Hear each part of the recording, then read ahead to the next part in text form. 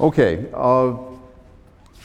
we're in the middle of the section on macroevolution. We've had 3 lectures about macroevolutionary principles: speciation, how to build a tree, and then what kinds of uses you can put a phylogenetic tree to.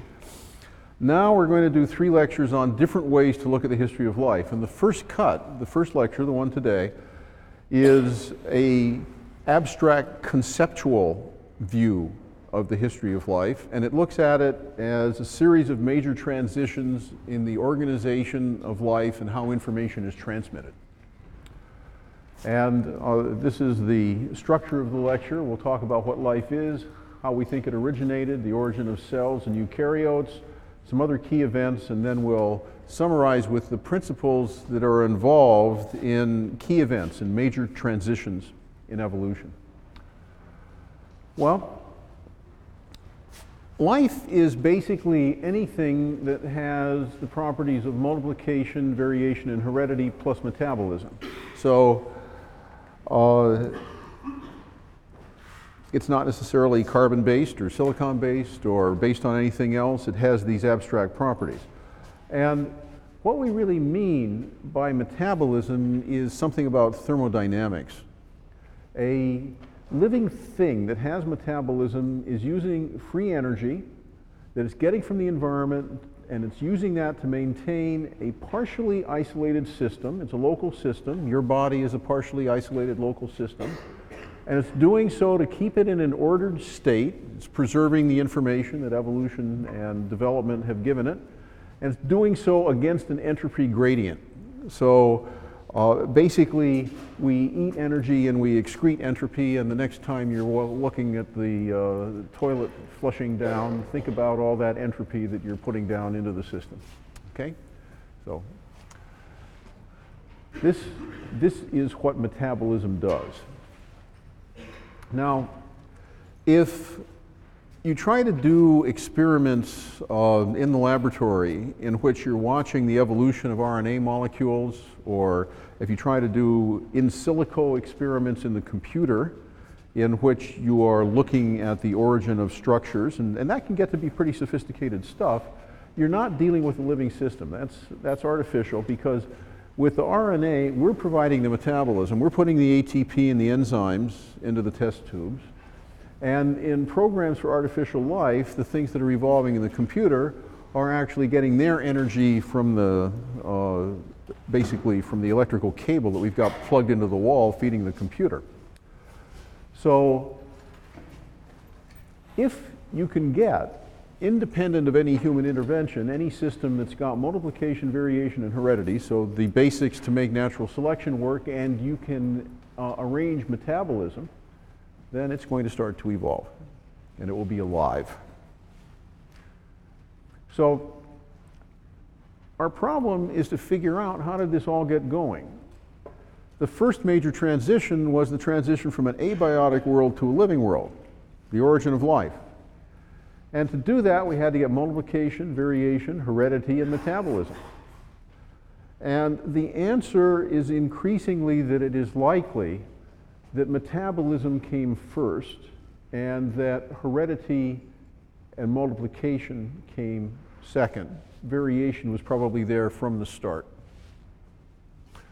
So I'm going to actually dwell on some things that are now chemically fairly trivial and some things that are logically non-trivial and involve paradoxes, because this is an area that we know it did happen, and we can now break down the steps in increasing detail, but important things are not understood.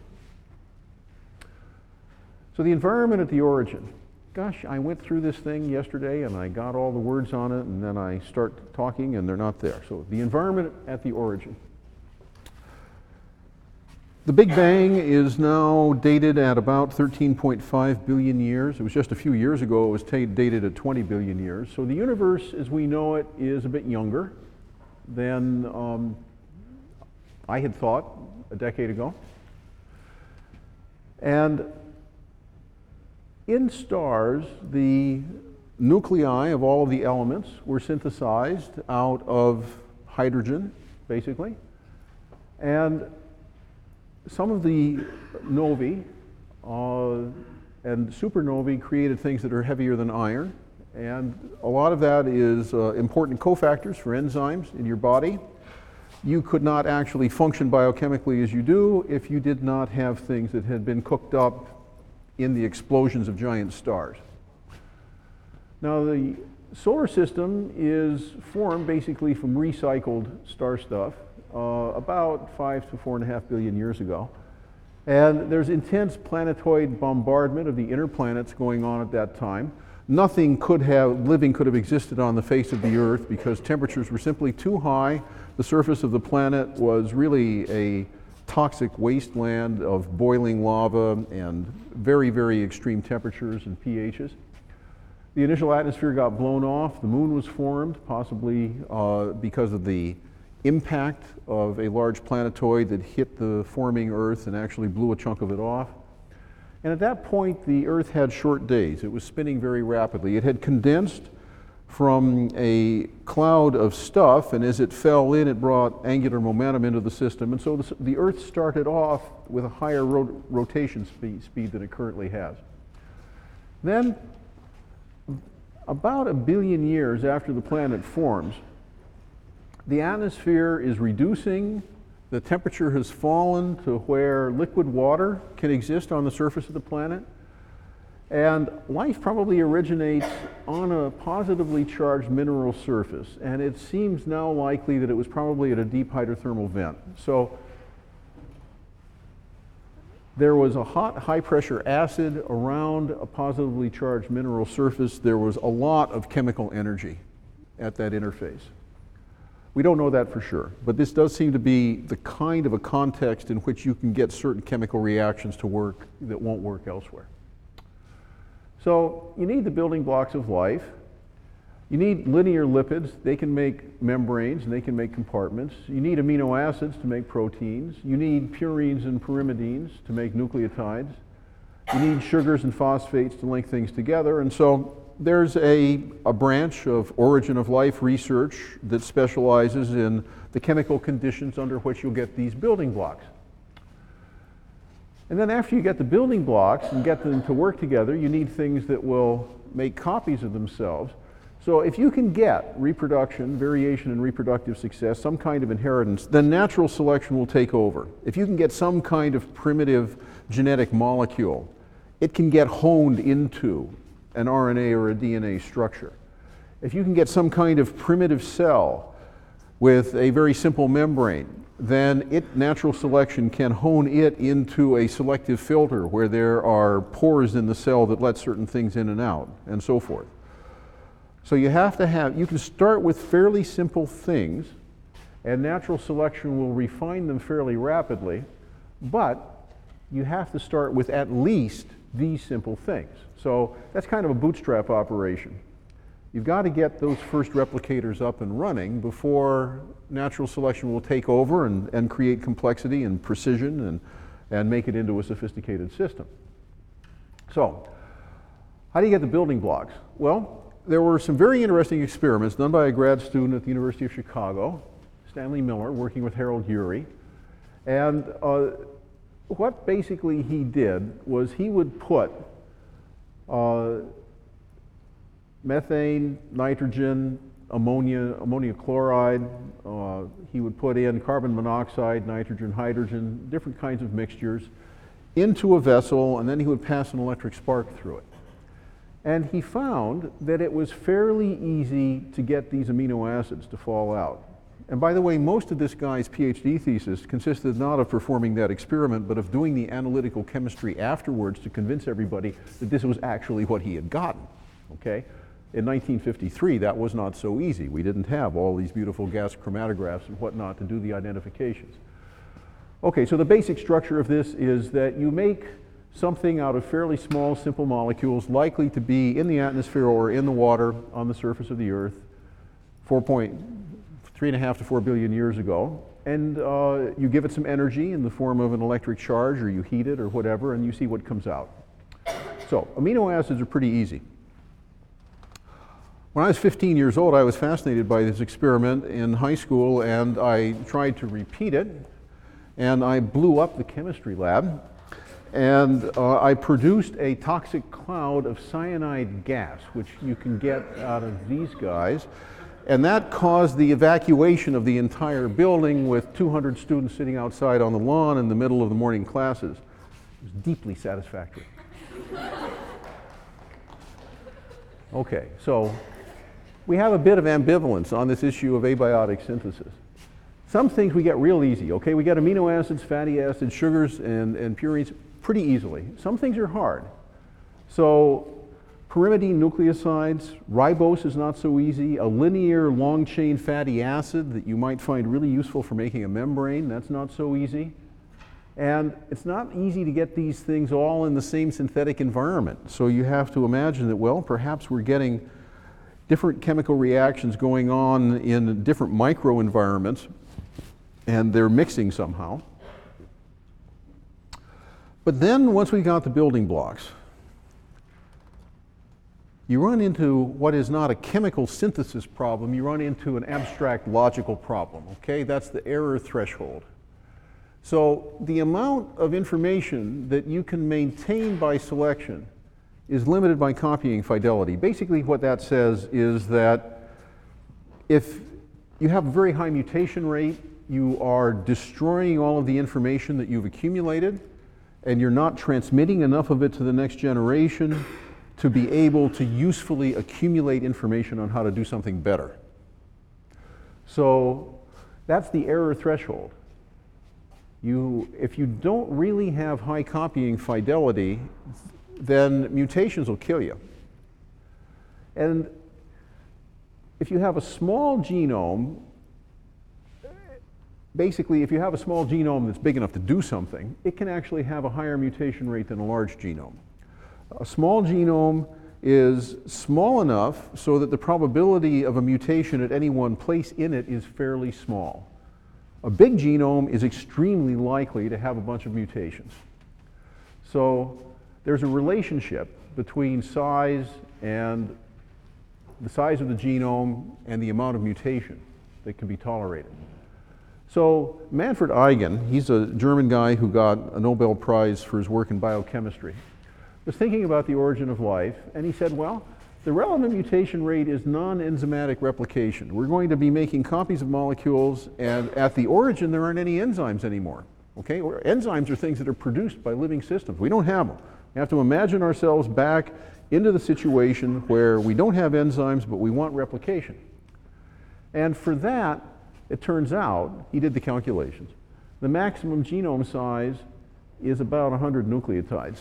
So if we're dealing with replication of a DNA-like or an RNA-like molecule, you can only get up to a genome of about 30 amino acids with the kinds of mutation rates you get with non-enzymatic replication. Well, that's much, much too small for an enzyme. You're not going to get an enzyme out of that. Anything bigger than that, you need to make the replication more accurate. And in order to make it more accurate, you need an enzyme. You need translating machinery to take the genome and make it into that enzyme. You need the enzyme then to be working on making the genome replicate accurately. And that takes a lot more than 100 nucleotides. It takes more like 1,000 to 10,000 nucleotides to construct any of the things that we know of now that can do that. And so you can't get enzymes without a big genome, and you can't get a big genome without enzymes. It's a catch-22. Where are you going to go? So Eigen tried to cook up a way out of this, and he called it hypercycles. And the word hyper immediately makes you think of something that's almost quasi-metaphysical. It's nothing complicated, okay? Here's what a hypercycle is. Each one of these little things here is a chemical reaction, and this little loop that I'm pointing at, where B is making something that's making more B, indicates that B is actually capable of making more of itself. It's a chemical reaction that can make more of itself. And there are a lot of such chemical reactions. Often in a chemical reaction, you'll get product out of one side plus some other stuff that's like what you started with. And this big dark arrow here indicates that some of what B makes is actually a precursor for C. So C needs something that B is making, and it takes it and makes more of itself, and then it ships something on that D needs to make more of itself, and D takes that, makes more of itself, and ships something on that makes A, etc. Okay? So if you can set up, it's called a hypercycle because it's a cycle with cycles inside of it.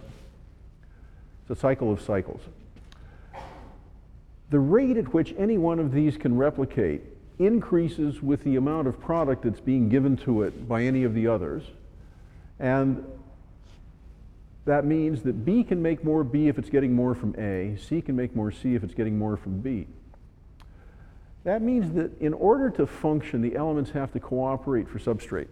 They can't compete for substrate, they have to take what they need and pass some on.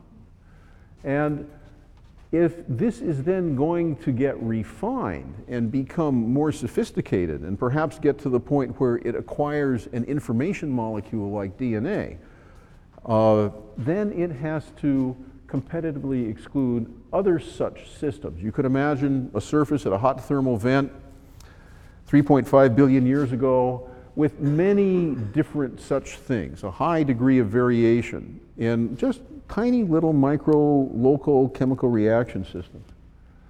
And if this is ever going to bootstrap life and get underway, then it has to be isolated in a compartment and start competing with other such systems, because only then will natural selection kick in.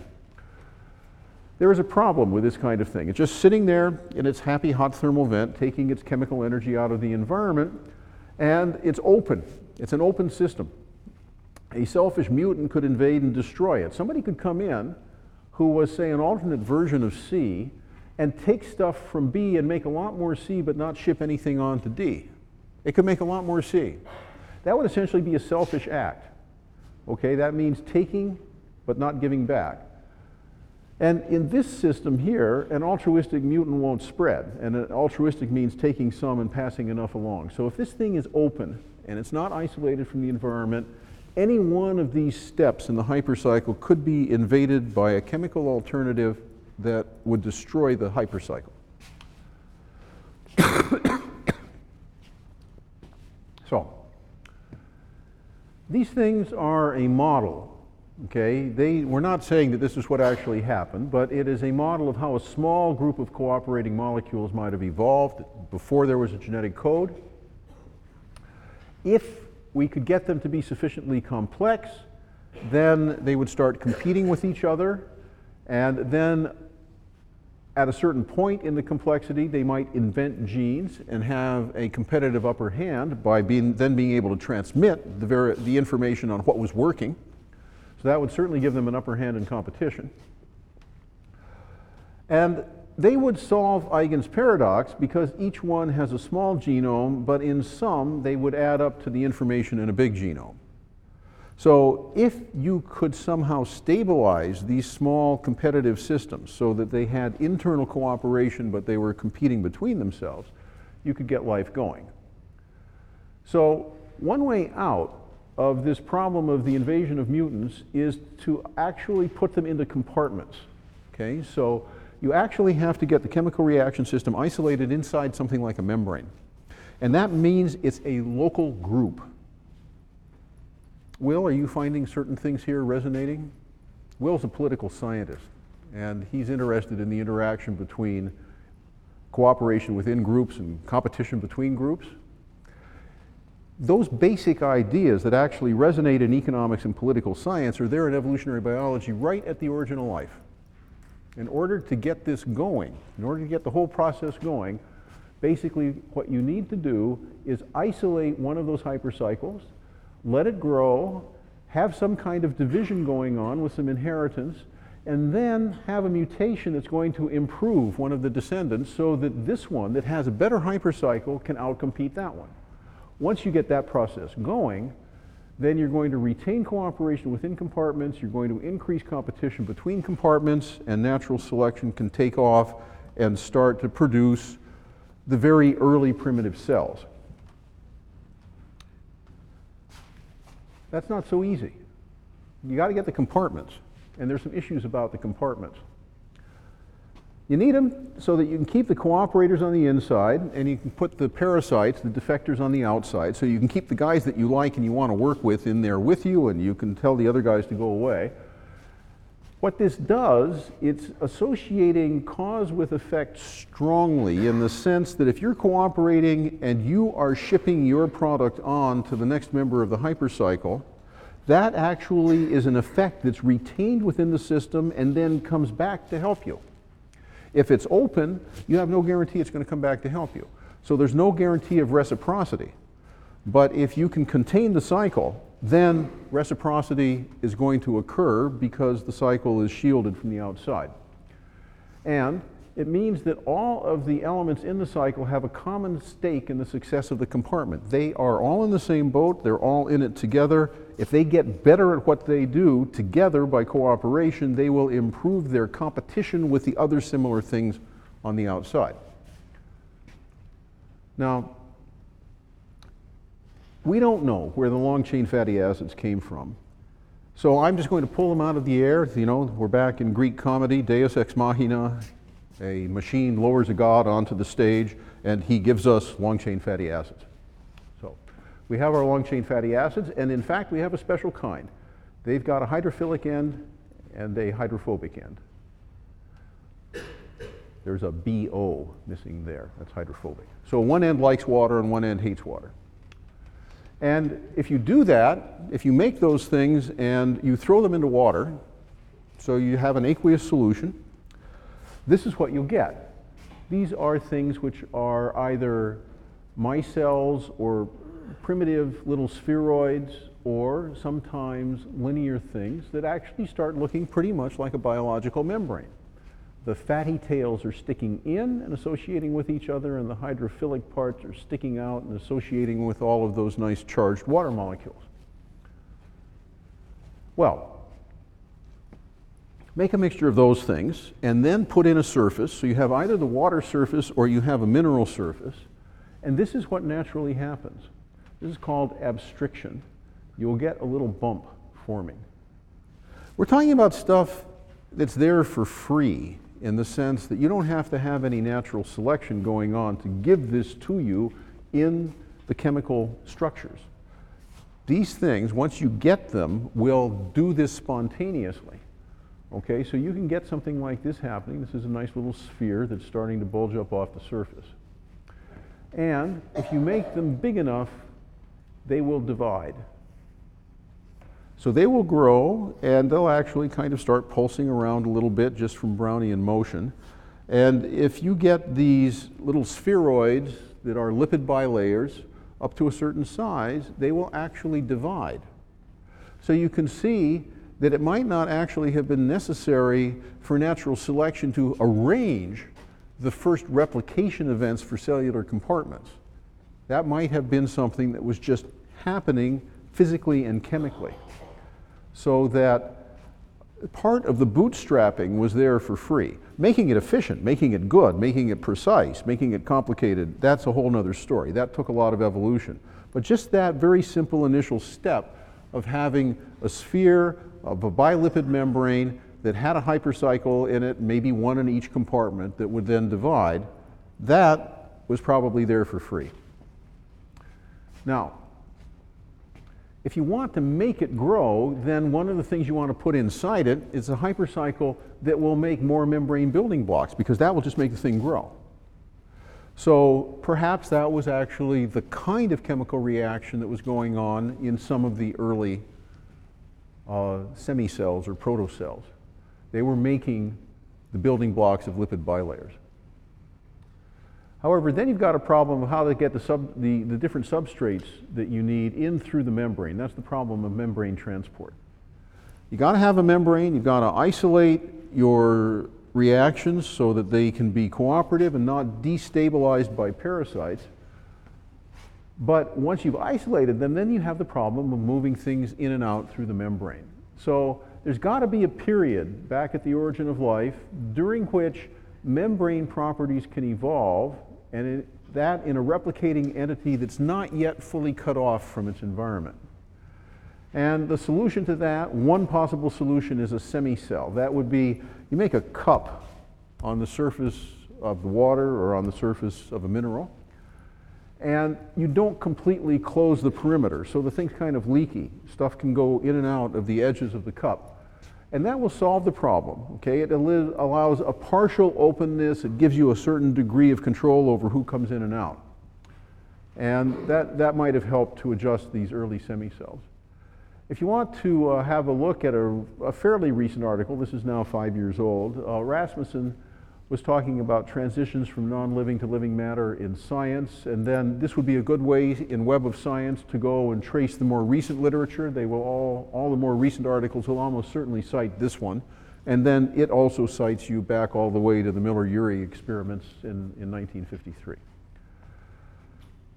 So there's really growing interest in how a simple life form could be synthesized in the lab, and there is a desire to see whether or not we can understand the origin of life well enough so that we can make alternate forms of life, so that we can make self-replicating and self-repairing nanomachines. And Drew Edry up at MIT runs an international competition every year where bright young molecular geneticists and microbiologists get together and they try to engineer biological machines. And the point of the competition is to try to make the most complex and sophisticated little biological machine that you can. And he's got funding from MIT to bring these people from all over the world. So every year there's an international competition and a team comes in from Beijing and a team comes in from Paris. And if Yale puts one together, a team goes up from Yale.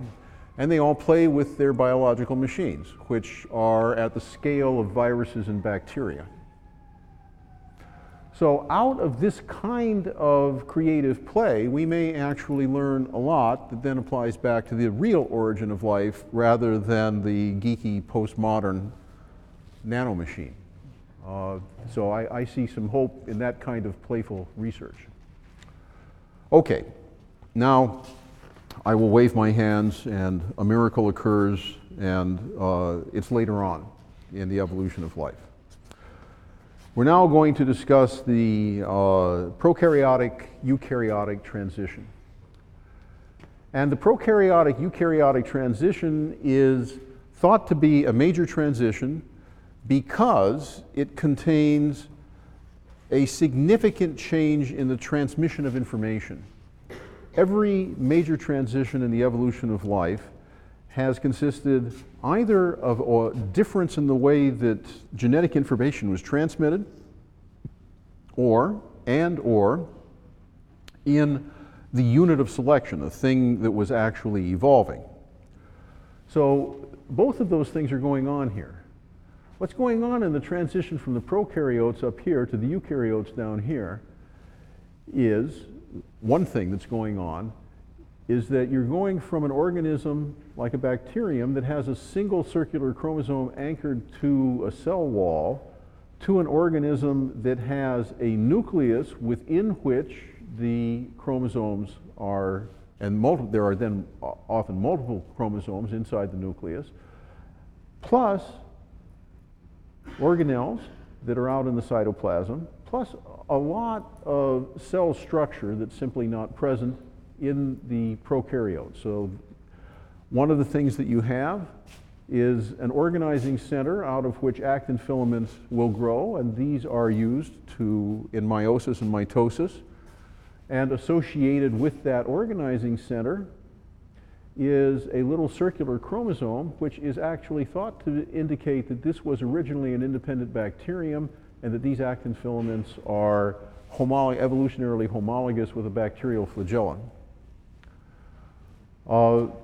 You have got vacuoles, you've got endoplasmic reticulum, all kinds of stuff, and all eukaryotes, if they have a cilium, they have a characteristic 9+2 structure in the cilium, and this is thought to have been constructed from multiple bacterial precursors and so forth. So you've got compartments forming, you've got organelles, and you've got a difference in the way the genetic information is compartmentalized and transmitted. So the prokaryotes have a rigid outer cell wall, they have a circular chromosome attached to the cell wall, and importantly, the transcribed mRNA is translated directly. You can see that here. You can see the mRNA coming off of the DNA helix, and you can see little ribosomes here chunking out protein that are these little squiggly things. Whereas down here, that process is being done at the endoplasmic reticulum, and it's not direct, it's indirect. In the eukaryotes, there's an internal cytoskeleton. You've got lots of little microenvironments that are giving you the opportunity to create local industry within the cytoplasm. There are several linear chromosomes inside a nuclear envelope. Transcription and translation are separated, and there are organelles. And with eukaryotes, you get meiosis. So you get a precise and organized way of making genetically different offspring in each generation. Now, in order to go from prokaryote to eukaryote, you got to lose your cell wall. And that's a real issue, because the cell wall in a bacterium is protecting it from swelling up and bursting like a balloon due to osmotic pressure. So the bacterium is using a rigid cell wall to protect itself from the influx of water. And in order to do that, in order to lose the cell wall, you need something to stabilize it on the inside, and that's the cytoskeleton. So the cytoskeleton is really an extremely important morphological invention in this transition. Professor? Yep. How does this view connect with the fact that cytoskeletal elements can be discovered in bacteria as well? All three cytoskeletal elements are present in bacteria. Well, you would need to have cytoskeleton elements in the precursor, wouldn't you? You couldn't make the transition unless they were already there. If you made the transition without them, you would blow up. So I'm not surprised that there are cytoskeletal elements in bacteria. Okay, and remember, it's 3 billion years later. So a lot of stuff could have gone on in the bacteria. I think that what you're onto actually is an interesting system to see whether or not you could actually do experimental evolution. What is the state of the cell wall in those bacteria? Do you know? They have normal cell wall. They don't have a cell wall. They have normal cell wall. They have a normal cell wall. If this idea is correct, then of course it should be possible, might take a long time, to experimentally select them to lose their cell walls, but in order to do so, they would probably have to organize their fibrils, their cytoskeleton, in a very precise way before they could do it. Just having them, they're probably using it for some other reason. They actually, some of the cytoskeleton is thought to mediate or regulate cell wall synthesis. Is thought to mediate? It's thought to regulate cell wall synthesis. I can't hear the last part of that. It is thought to regulate cell wall synthesis. Cell wall synthesis. Some of the cytoskeleton is actually involved in cell wall synthesis. So that would suggest that it was there for a long time. That is actually how evolution works. It invents things for one purpose and then takes advantage of them for another. So what you're telling me is actually that this scenario now has all kinds of supporting information because the bacteria probably had evolved for a long time using the cytoskeleton for another purpose, but then having gotten it, they were in a position to use it to keep from blowing up if they got rid of their cell wall. But they did have to get rid of their cell wall to become a eukaryote. Okay? By the way, I definitely accept the fact that I don't know everything, so I appreciate that. Now, if you put your DNA into a nucleus and you no longer have it as a single circular chromosome, then it is possible that without having to attach it to a cell wall, it might make it easier to make multiple chromosomes. And you get a big advantage from that in terms of how big a genome you can have, because you can then start replication in parallel at multiple points rather than going around a single circular chromosome to do it. And that means that there really would be no upper limit on genome size. If you can make 100 small chromosomes and start them all off at the same time in replication, you'll get through the replication step very quickly. So there is an issue about the origin of chromosomes. That's actually a major transition in the sense of how is the genetic material organized. On the one hand, there's this replication advantage, okay? So you can make copies a lot faster if you do it in parallel in small pieces than in sequence in big pieces. And so that would be a cost of having a bigger chromosome. You might want to have a chromosome of intermediate size. And if it's taking an interaction between two or more genes to produce either an organism or to produce a biochemical reaction system that has a certain ratio that is well balanced in terms of product, then linking the genes that are involved in that ensures that they'll both be found in all of the offspring, and that's a benefit of making a bigger chromosome. So there would be a tendency for the genome to agglutinate if this were the only thing going on, but it's balanced by this cost. This benefit is balanced by that cost, and I'm sure there are other things as well. I'm sure you can probably think of some. Now, once you make chromosomes and you synchronize their replication, then essentially what you've done is you have eliminated the competition of the genes, because by putting the genes onto a chromosome, you've put them all into the same boat. You're no longer getting a situation where one gene might be replicating at a higher rate than another gene, which would lead to unbalanced biochemistry and unbalanced development. So you've given them a stake in the same process, and that process is the replication of the chromosome on which they are sitting. So particularly for the genes that were involved in replication, if they needed to cooperate to replicate, this would be an important consideration. Now, if you've got a primordial cell that has a lot of reactions going on in it that are being controlled by genes that are all on separate chromosomes, and if those chromosomes are not being divided evenly at mitosis and meiosis, then it's possible that all those reaction systems are going to get out of balance. Okay?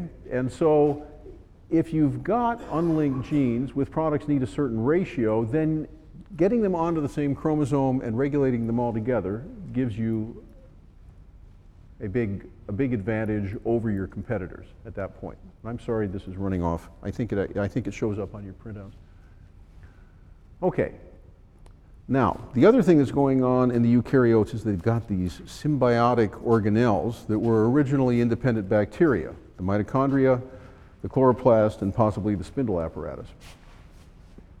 So one thing that we notice when we look at the chloroplast and the mitochondria is that the chloroplasts have a much bigger genome than do the mitochondria. And the mitochondrial genes have been transferred into the nucleus. We can sequence the mitochondria. We know that they were independent purple bacteria. And we can estimate from the size of the genome of a purple bacterium how much has now been transferred into the eukaryotic nucleus. And we can see that a great deal has been transferred into the eukaryotic nucleus. So one of the reasons to do that is essentially efficiency. If you put those genes into the nucleus, you're just maintaining 2 copies of them rather than thousands of copies out in the population of mitochondria that are living in the cell. Another is conflict resolution. Basically, you're cutting way down on the opportunity for different variants to exist in mitochondrial processes. If you're constructing all of the mitochondria out of essential elements that are in your nuclear genome, you've gotten control over them in a way, and you are making them all look the same, rather than mutating and possibly having the option of creating a runaway mitochondrial cancer that would destroy your metabolism. Now, why not put all the genes into the nuclear genome? Well, there are a couple of reasons. One is that the genetic code is actually different in the mitochondria and in eukaryotes and in the nuclear genome and in the chloroplast. So the tRNA and ribosomal RNA genes, the translation machinery had to be retained in the mitochondrion, at least that much. Now that explains the mitochondrion, but it doesn't explain the chloroplast. It looks like the chloroplast retained more genes because it has to move macromolecules through more layers of membrane. Remember, the world record on a chloroplast is that it has 4 membranes around it, and all chloroplasts have 2 membranes around them. So it's harder to move big molecules through them, and so if you need them to make the chloroplast function, you have to make more of them locally. So that's probably one reason for the retention of more genes in the chloroplast genome than in the mitochondrial genome. Do we think that the organelles were originally slaves of the things that ate them? Was it in a relationship that might have been like a farmer and livestock, the way that corals harvest dinoflagellates that are helping them make their carbonate skeletons? Well, there's some evidence. We can look at where are the tapping proteins made that are inserted into the organelle membranes. And those are encoded in the nucleus, okay? And it looks like they evolved from host proteins. So it looks like there have been manipulative steps where the host was actually tapping into the symbiotic organelles. That's one piece of evidence. But there's also thought that they may have been mutualists, and the excretory products of one of them, which was a eubacterium, it was making hydrogen and CO2, and the missing piece of this sentence basically is that that would then have been food for the archaean ancestor of the eukaryotic nucleus. So they could have actually been mutualists. So there is a slave hypothesis and there's a mutualistic hypothesis, and that hasn't been settled. Why not just have one? Why do plants need to have two? And if you look at their ancestors, you can see that purple non-sulfur bacteria and cyanobacteria, so those are the ancestors of mitochondria and chloroplasts, they can do both. They can both photosynthesize and they can respire. However, the purple bacteria can't photosynthesize when there's oxygen, and the cyanobacteria use the same machinery for both functions, and so that means that the host cell would not be able to separately control photosynthesis and respiration, which one might want to uncouple. And so it appears that mitochondria lost photosynthesis and chloroplasts lost respiration in coming into the cell. So I won't run through all of this. You can read through it if you want. Basically, what's going on here is the world record for membranes around a chloroplast is 4. It's in a dinoflagellate. And what's going on here is that one thing eats a cyanobacterium, and that makes a chloroplast that has the outer membrane of the cyanobacterium and the outer membrane of the cell that ate it wrapped around it. So that makes 2. And then it happens 2 more times. And so the world record for this is in a dinoflagellate, okay? And it turns out that the things that got eaten to make dinoflagellates had separated so that there were different kind of chloroplasts that got eaten by different things that both ended up making dinoflagellates. And so it looks like in that sense dinoflagellates might be polyphyletic. It's a complicated sequence here, and you will notice in here that you have got some interesting words. Rhodophytes, photosynthetic straminophiles, haptophytes, the dinoflagellates themselves. It would be worth doing a Google image search on those things just to familiarize yourself with this bit of protistan biodiversity. There are more things out there in the world than our fantasies can imagine. And these guys are specialists in all kinds of weird genetics. So I just want to cue you to that. We're not going to go, this isn't a course in protistology, but there's been an awful lot of interesting evolutionary biology that's gone on in these single-celled creatures. So that's a dinoflagellate. They're cool things. They have, it's kind of a bit like a small algal cell sitting inside of a complicated glass case.